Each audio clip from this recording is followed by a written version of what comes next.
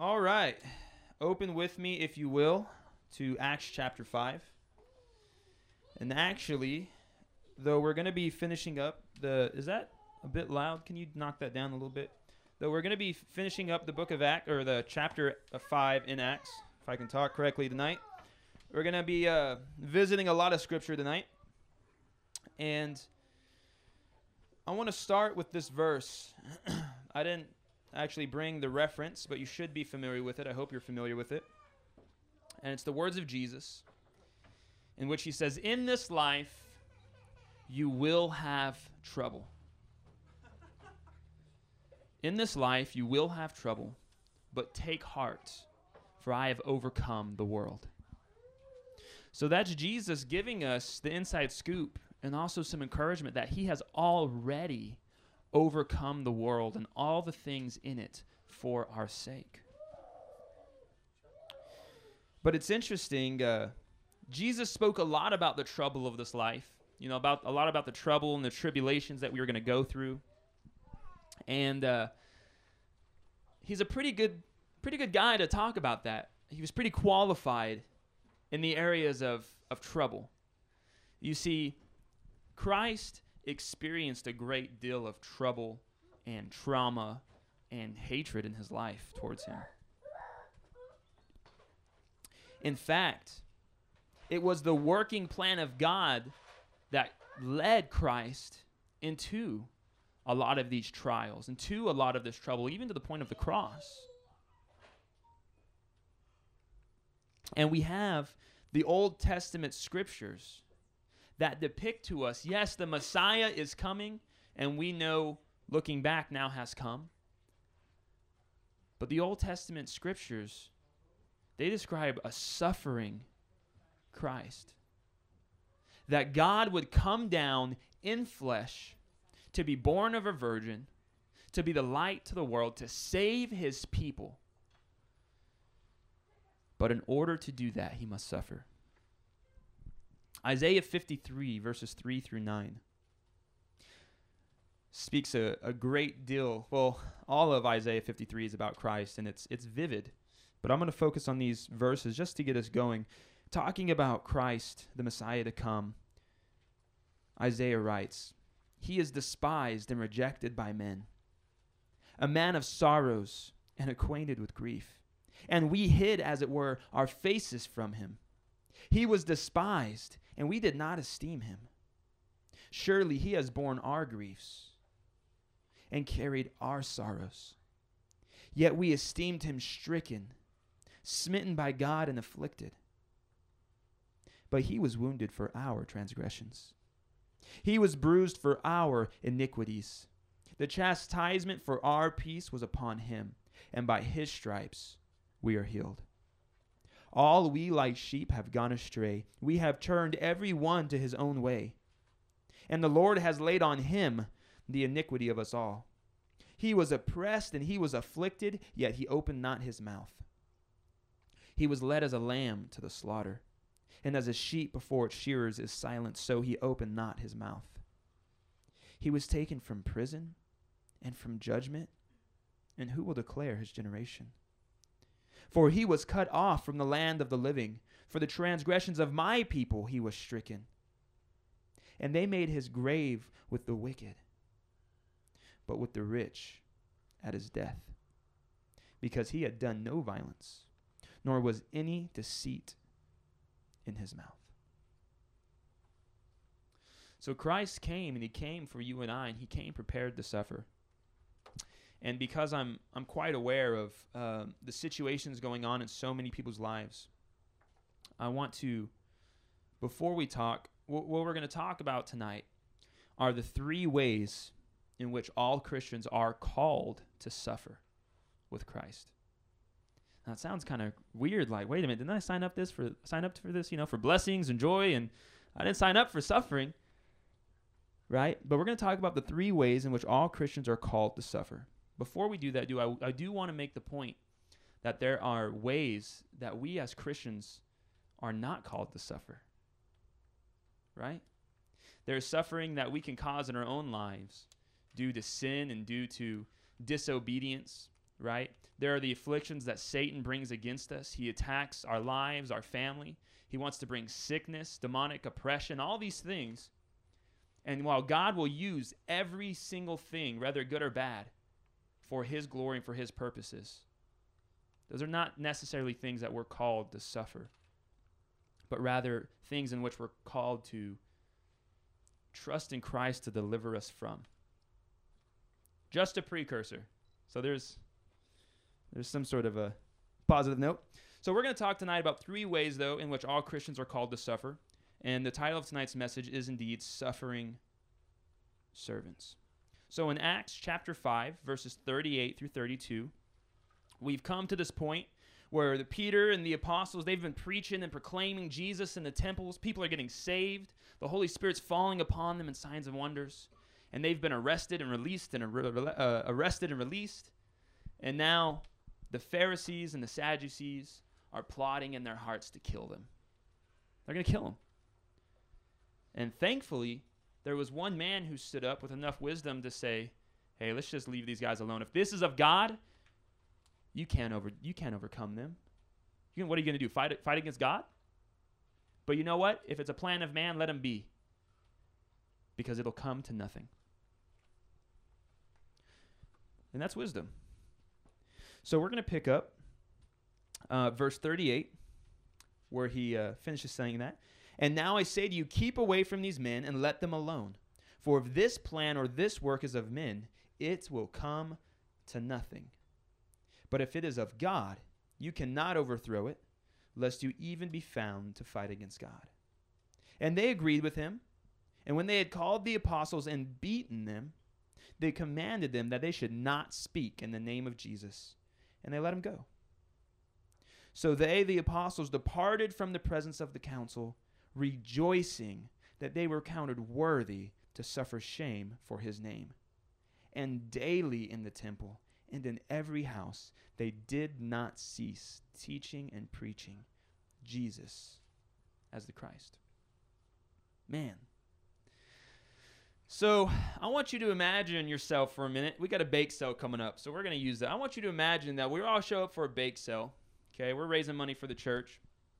And as we've got this bake sale going on, we got brownies and cookies and all kinds of good stuff. So some people start showing up, and somebody asks, hey, what are y'all doing? What are y'all raising money for? We're like, oh, we're from the church and yada, yada, yada. And suddenly you're having a conversation. Now I want you to imagine just the door opened up. Now you're telling them about your faith, about how you came to know Jesus. And now two or three of their friends are now standing around you, and they're all listening. And now they're asking you questions about the Bible. They're asking you questions about church. They're asking questions about your life. And so you're talking with them. And suddenly you see a couple of other people interested. And now there's a small little group, and they're all listening to what you have to say. And as you're talking about what Jesus has done in your life, you see one woman just come forward, and she's crying, and she's bawling. She says, how can I be saved? And so you give her the gospel, and she, right then and there, she gives her life to Christ. And 2 other people, a woman and a man, they're so moved that they come forward too. And now there's such a commotion that as people are coming inside, they're stopping, and now there's a crowd. You notice there's a crowd of people watching you. And as these next 2 people, they begin to pray and give their life to Jesus, you hear the grumbling in the back. And then people are arguing, and suddenly there's an uproar. And now the store owners are coming outside. The police are being called. There are people fighting in the parking lot. And because of all this commotion, nobody knows what's going on now. It's chaos. You get arrested. Now you're in jail. Right? And guess what? It was Saturday. So now you're stuck in jail until Monday, until the judge shows up. Okay? Sucks to be you. Right? And you were supposed to go to work. So now you probably lost your job. You don't know how you're going to explain getting arrested. All you were doing was trying to share your faith. So you finally get out on Monday. You're driving, and sure enough, you're stopping to get some gas. And you see the same people that started the uproar. And they come, and they start pushing you around. Next thing you know, you're getting beat and left on the ground. Imagine yourself in that place. How do you think you would react after that? What would be your thoughts? How do you think you would look at your situation? How do you think you would look at those people? How do you think you would look at your ability to testify in the future? Just think about that for a second. Here's another question. If God would have told you in a dream before the bake sale that you're going to be arrested, that you were going to lose your job, and then that you were going to be beat and left, let's just say you got a broken rib, you know. He told you all those things were going to happen before you went to hey, if you go to the bake sale, this is what's going to happen. And he said, but 3 people are going to come to know me. That's it. He doesn't say to go. He doesn't say not to go. That's all he says.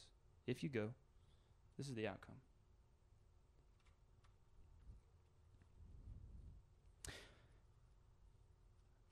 I wonder what our reaction would be. You know, and it sounds a little bit far-fetched for us maybe, you know. Like we're probably not going to get arrested and jumped after a bake sale. But I've got friends all around the world where this is not far-fetched, where this is everyday reality. My friend Shaju, when he came and he stayed with us for a week or so, he's from India. And while he was here, he woke up at 4 a.m. to pray just like he does every single day. And he got a phone call saying that his brother, not Daniel, the other brother. Y'all don't know him anyway, so it doesn't matter, I guess. Santhosh. He has some weird name, Santhosh. His brother Santhosh was at a prayer meeting in India. That's all they were doing. They were just offering free prayer. And the Hindus rushed in with the police, beat them, and dragged them all to jail. And his brother Santhosh was now in prison with 5 other pastors because they were having a prayer meeting. Now, thankfully, Santhosh got out within a day or so. The other pastors were in there longer. I'm not sure all the details.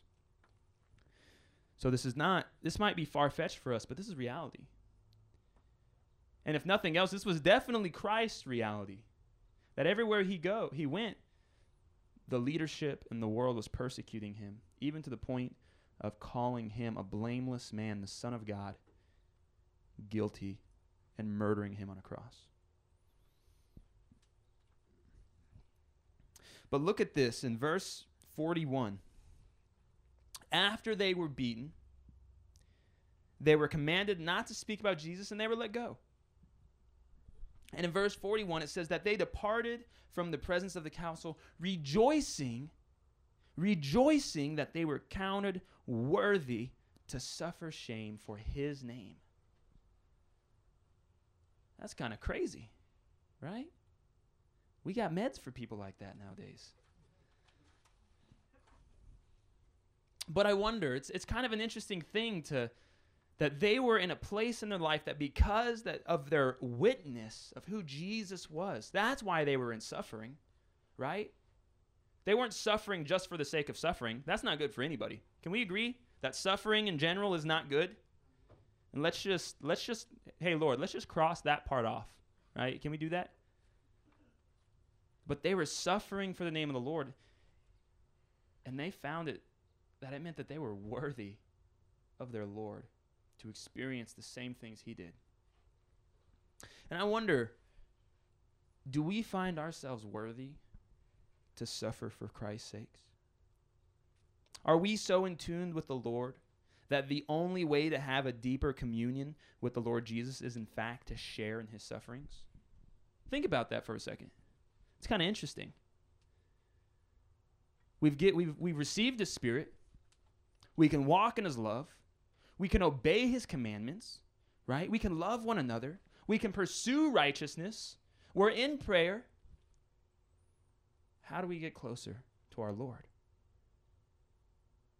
Rather than to share in his sufferings.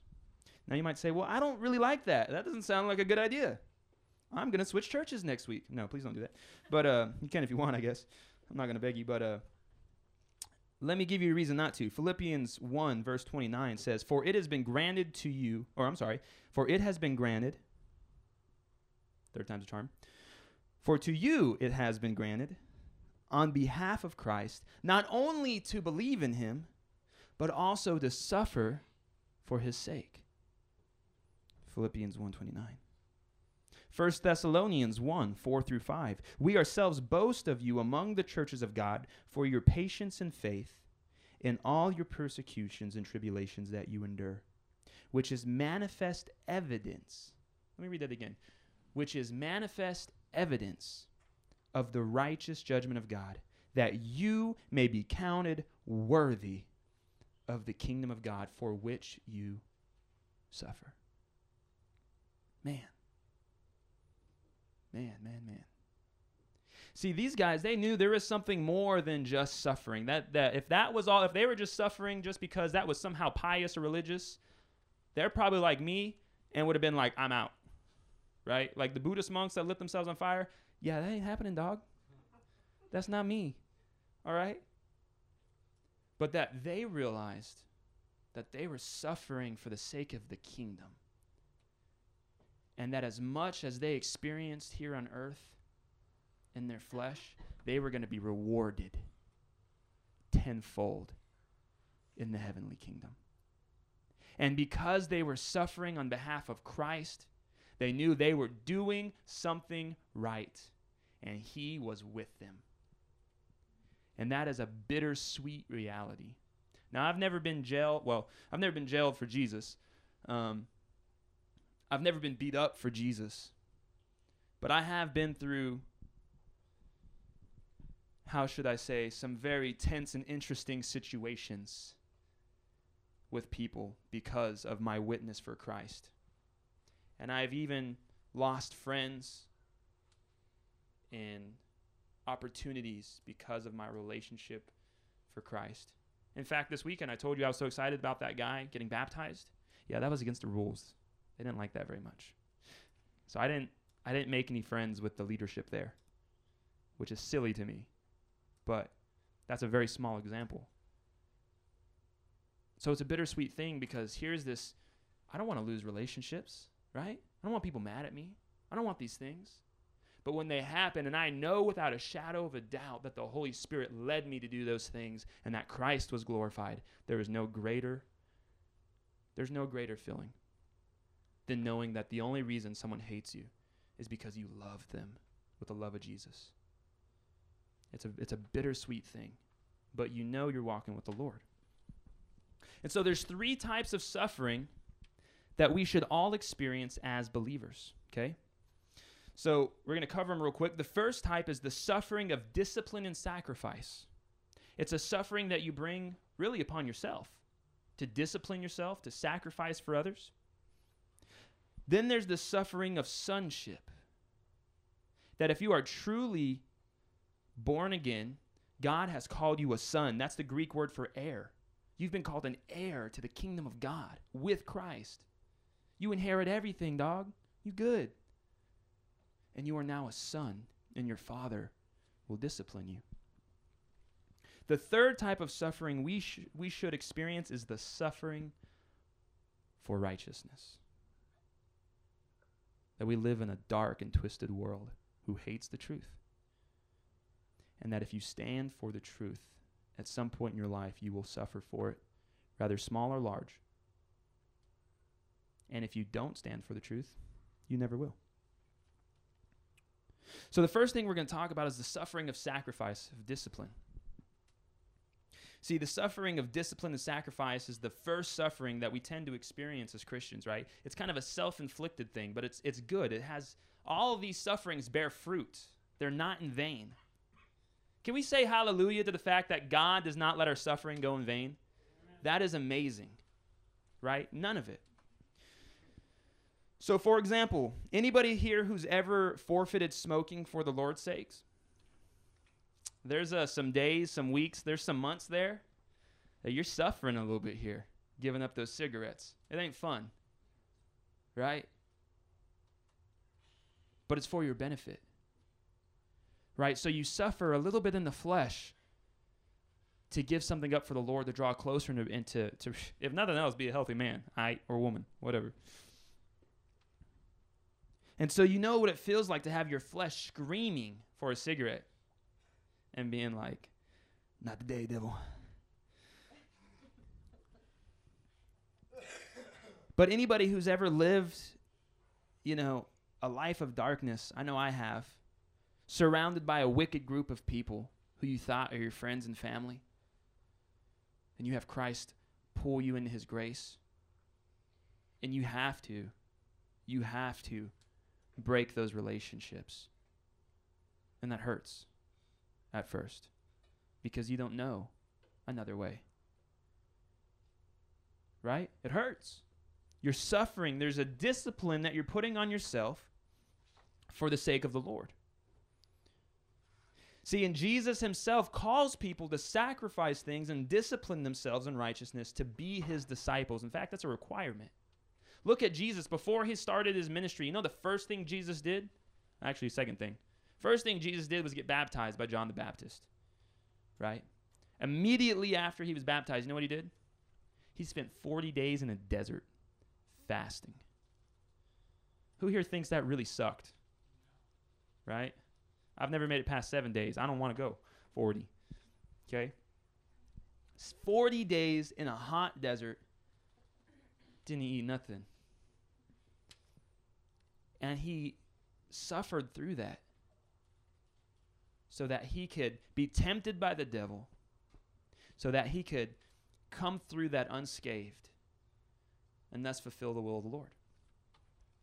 So it's a suffering of sacrifice. Also, I'm going to read a couple verses real quick. Luke 14:13 says, "So likewise, whoever of you does not forsake all that he has cannot be my disciple."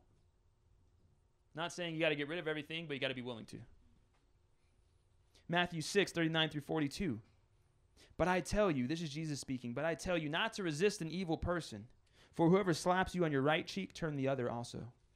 If anyone wants to sue you and take away your tunic, let him have your cloak.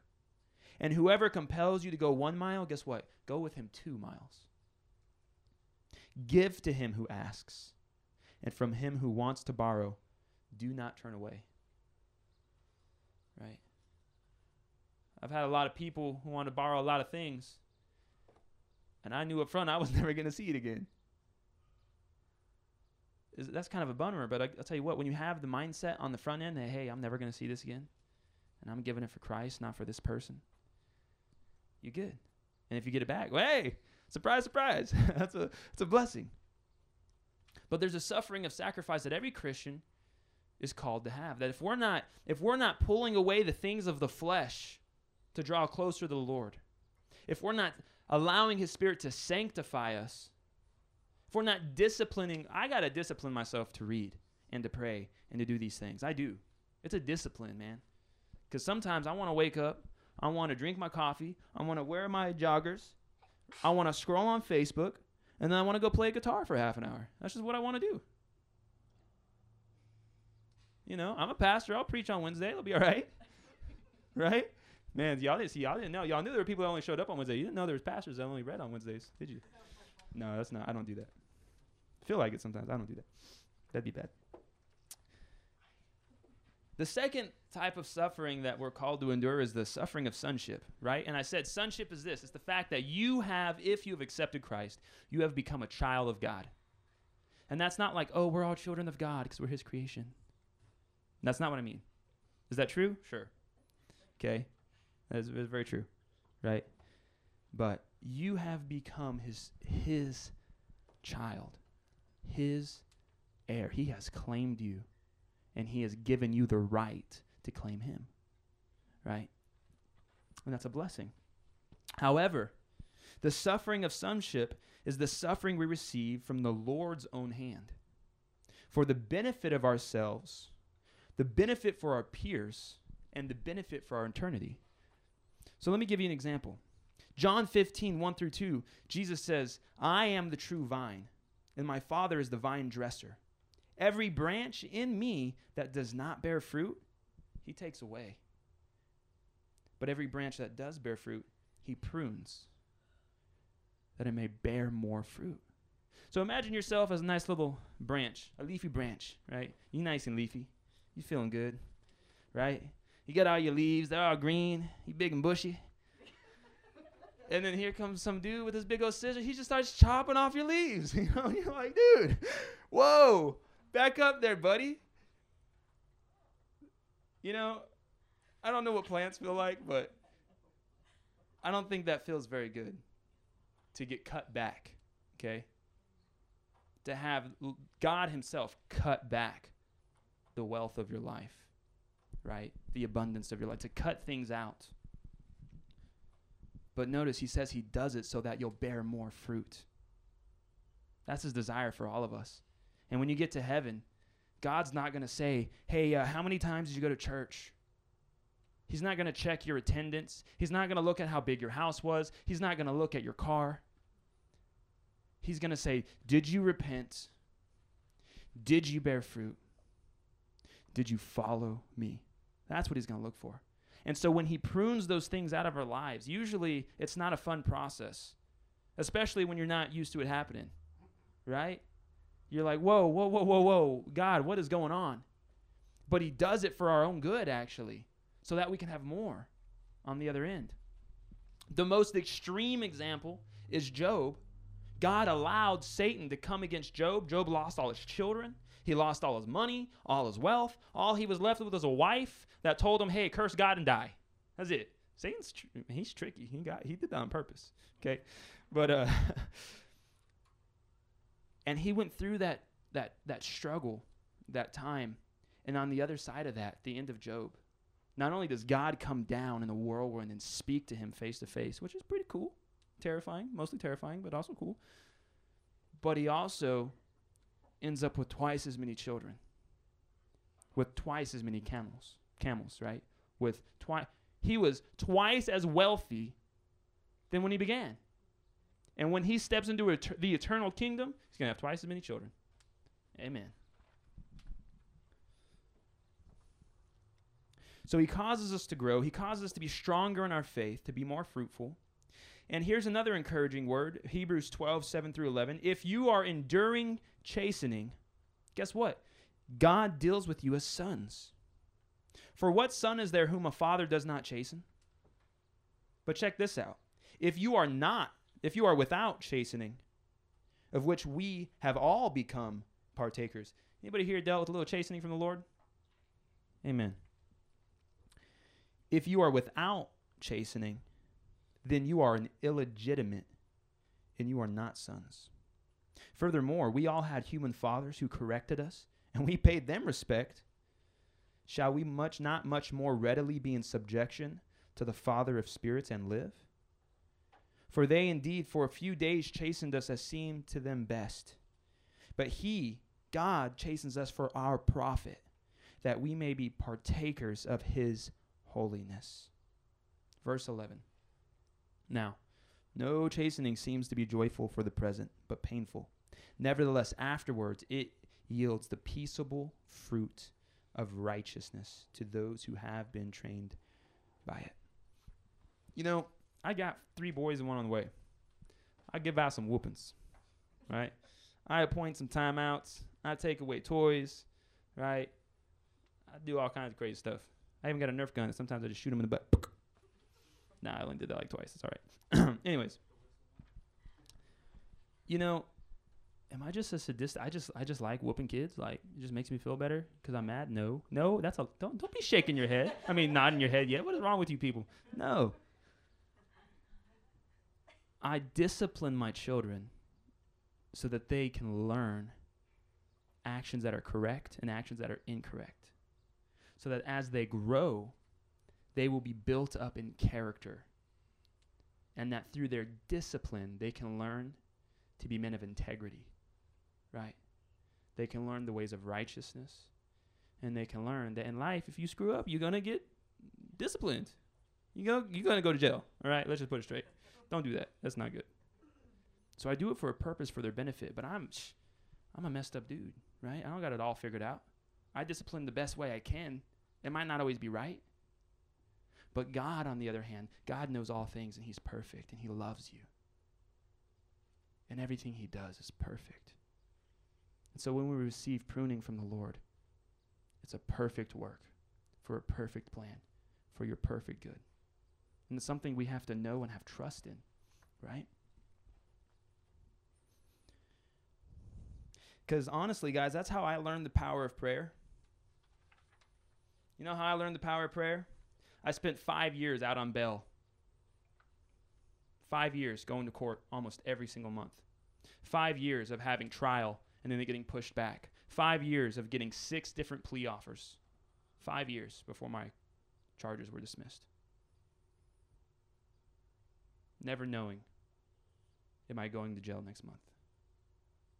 Am I going to prison? Are they going to up my charges?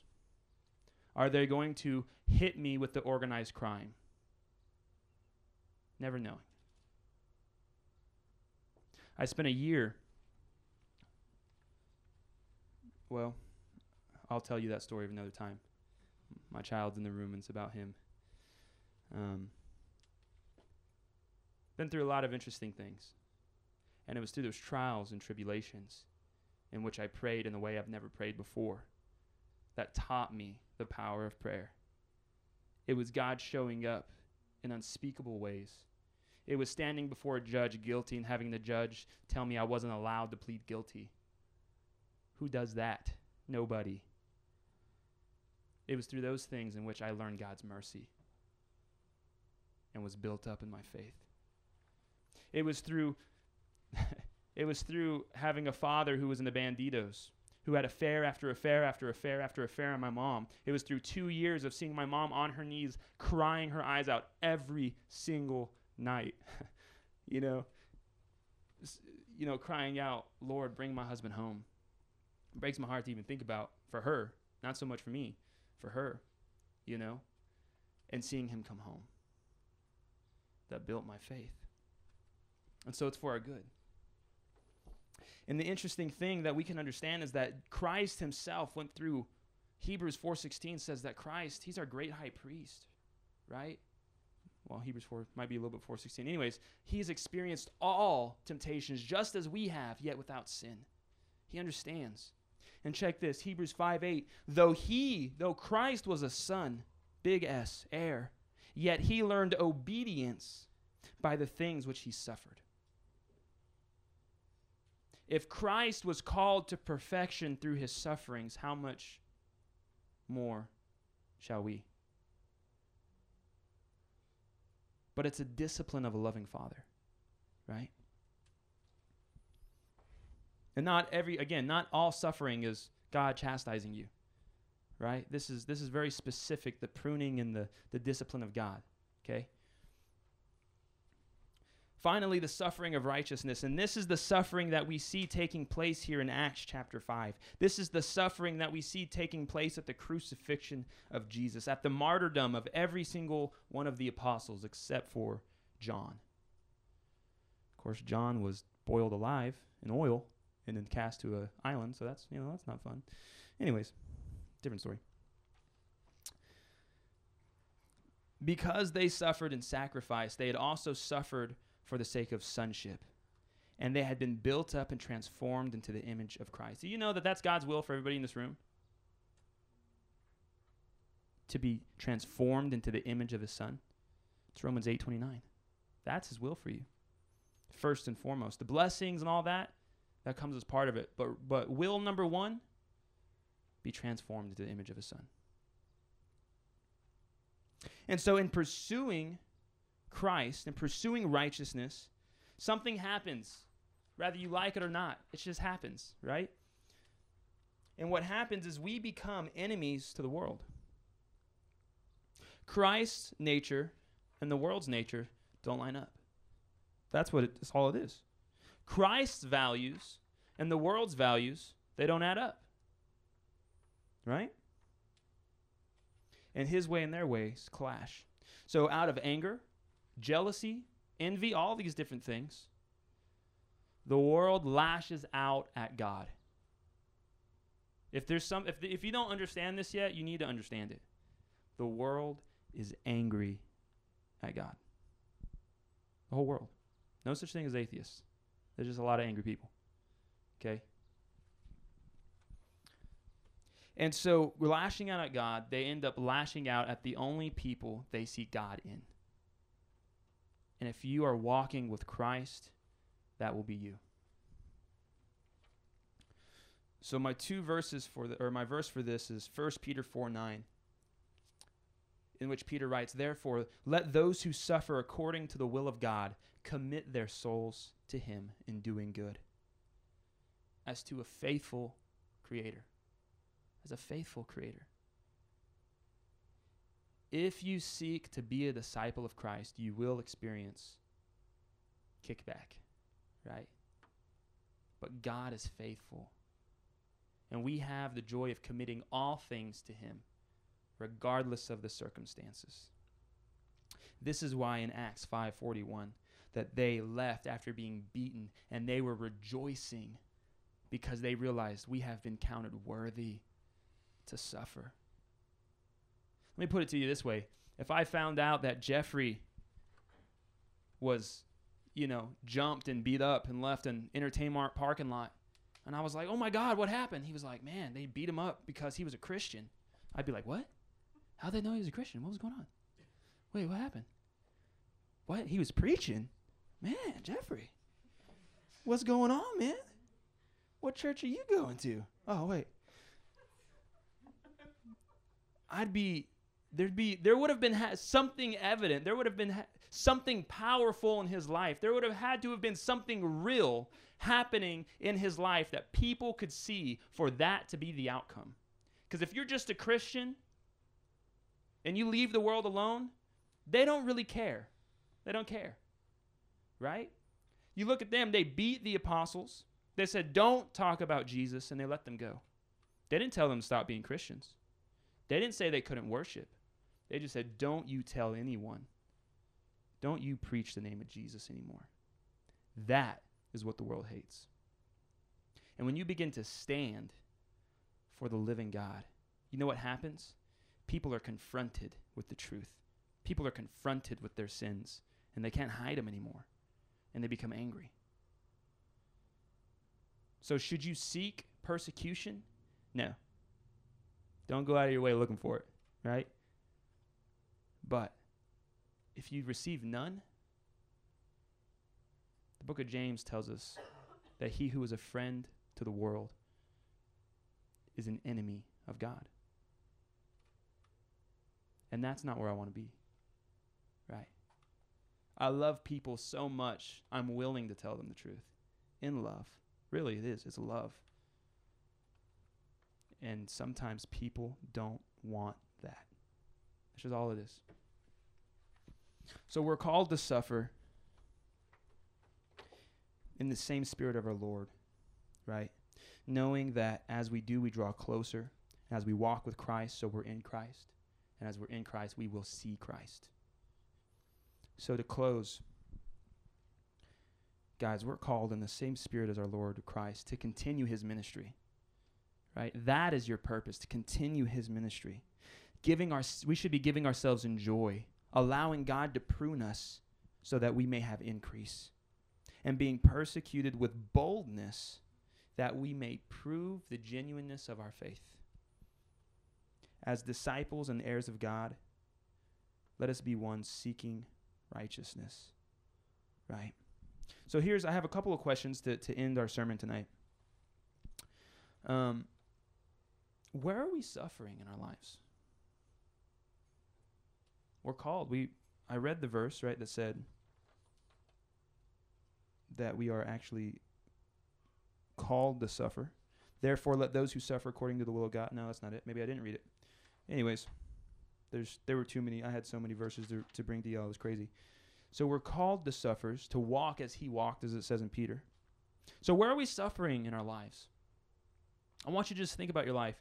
Are you sacrificing and disciplining yourself in any way that you might obtain more of him, have a greater relationship with him? That's the easiest way to sacrifice. To suffer, just to give up something, just to give up 30 minutes of your morning, right? To give up that one show so you can read the word.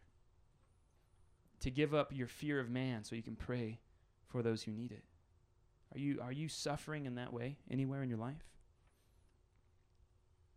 Are we suffering and being pruned by God? Is God working in your life, even in places maybe you don't want him to? Because that's usually, that's how it happens sometimes. Are you being convicted? Is God pulling away those things that are drawing you away from him? If not, the Bible says we're illegitimate sons, right? Rejoice in those things.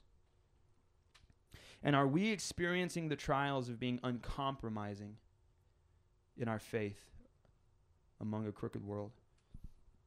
Or are we seeking to be their friend?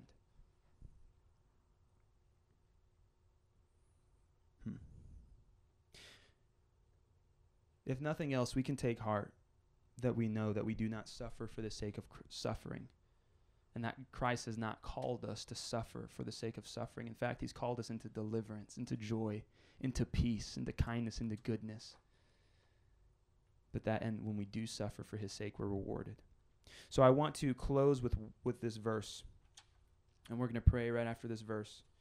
Romans 8:16 through 19, this passage, I guess, where Paul writes, "The Spirit himself bears witness with our spirit that we are children of God, and if children, then heirs, heirs of God and joint heirs with Christ, if indeed we suffer with him, that we may also be glorified together," guys, together. "For I consider that the sufferings of this present time are not worthy to be compared with the glory which shall be revealed in us.